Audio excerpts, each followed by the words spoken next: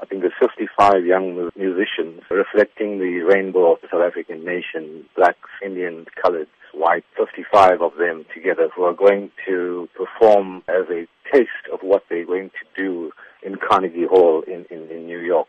So it'll be a powerful performance. They already performed 2 weeks ago at another function and everyone was very inspired. Now the Carnegie Hall is like one of the top venues in the world for the performing arts. The Carnegie Hall, Royal Albert in London or the Moscow State Theatre would be the preeminent venues for such performances. I think there were 30 applications and there were only 6 that were selected and they were one of the 6. As you mentioned, performing at the Carnegie is obviously quite an achievement.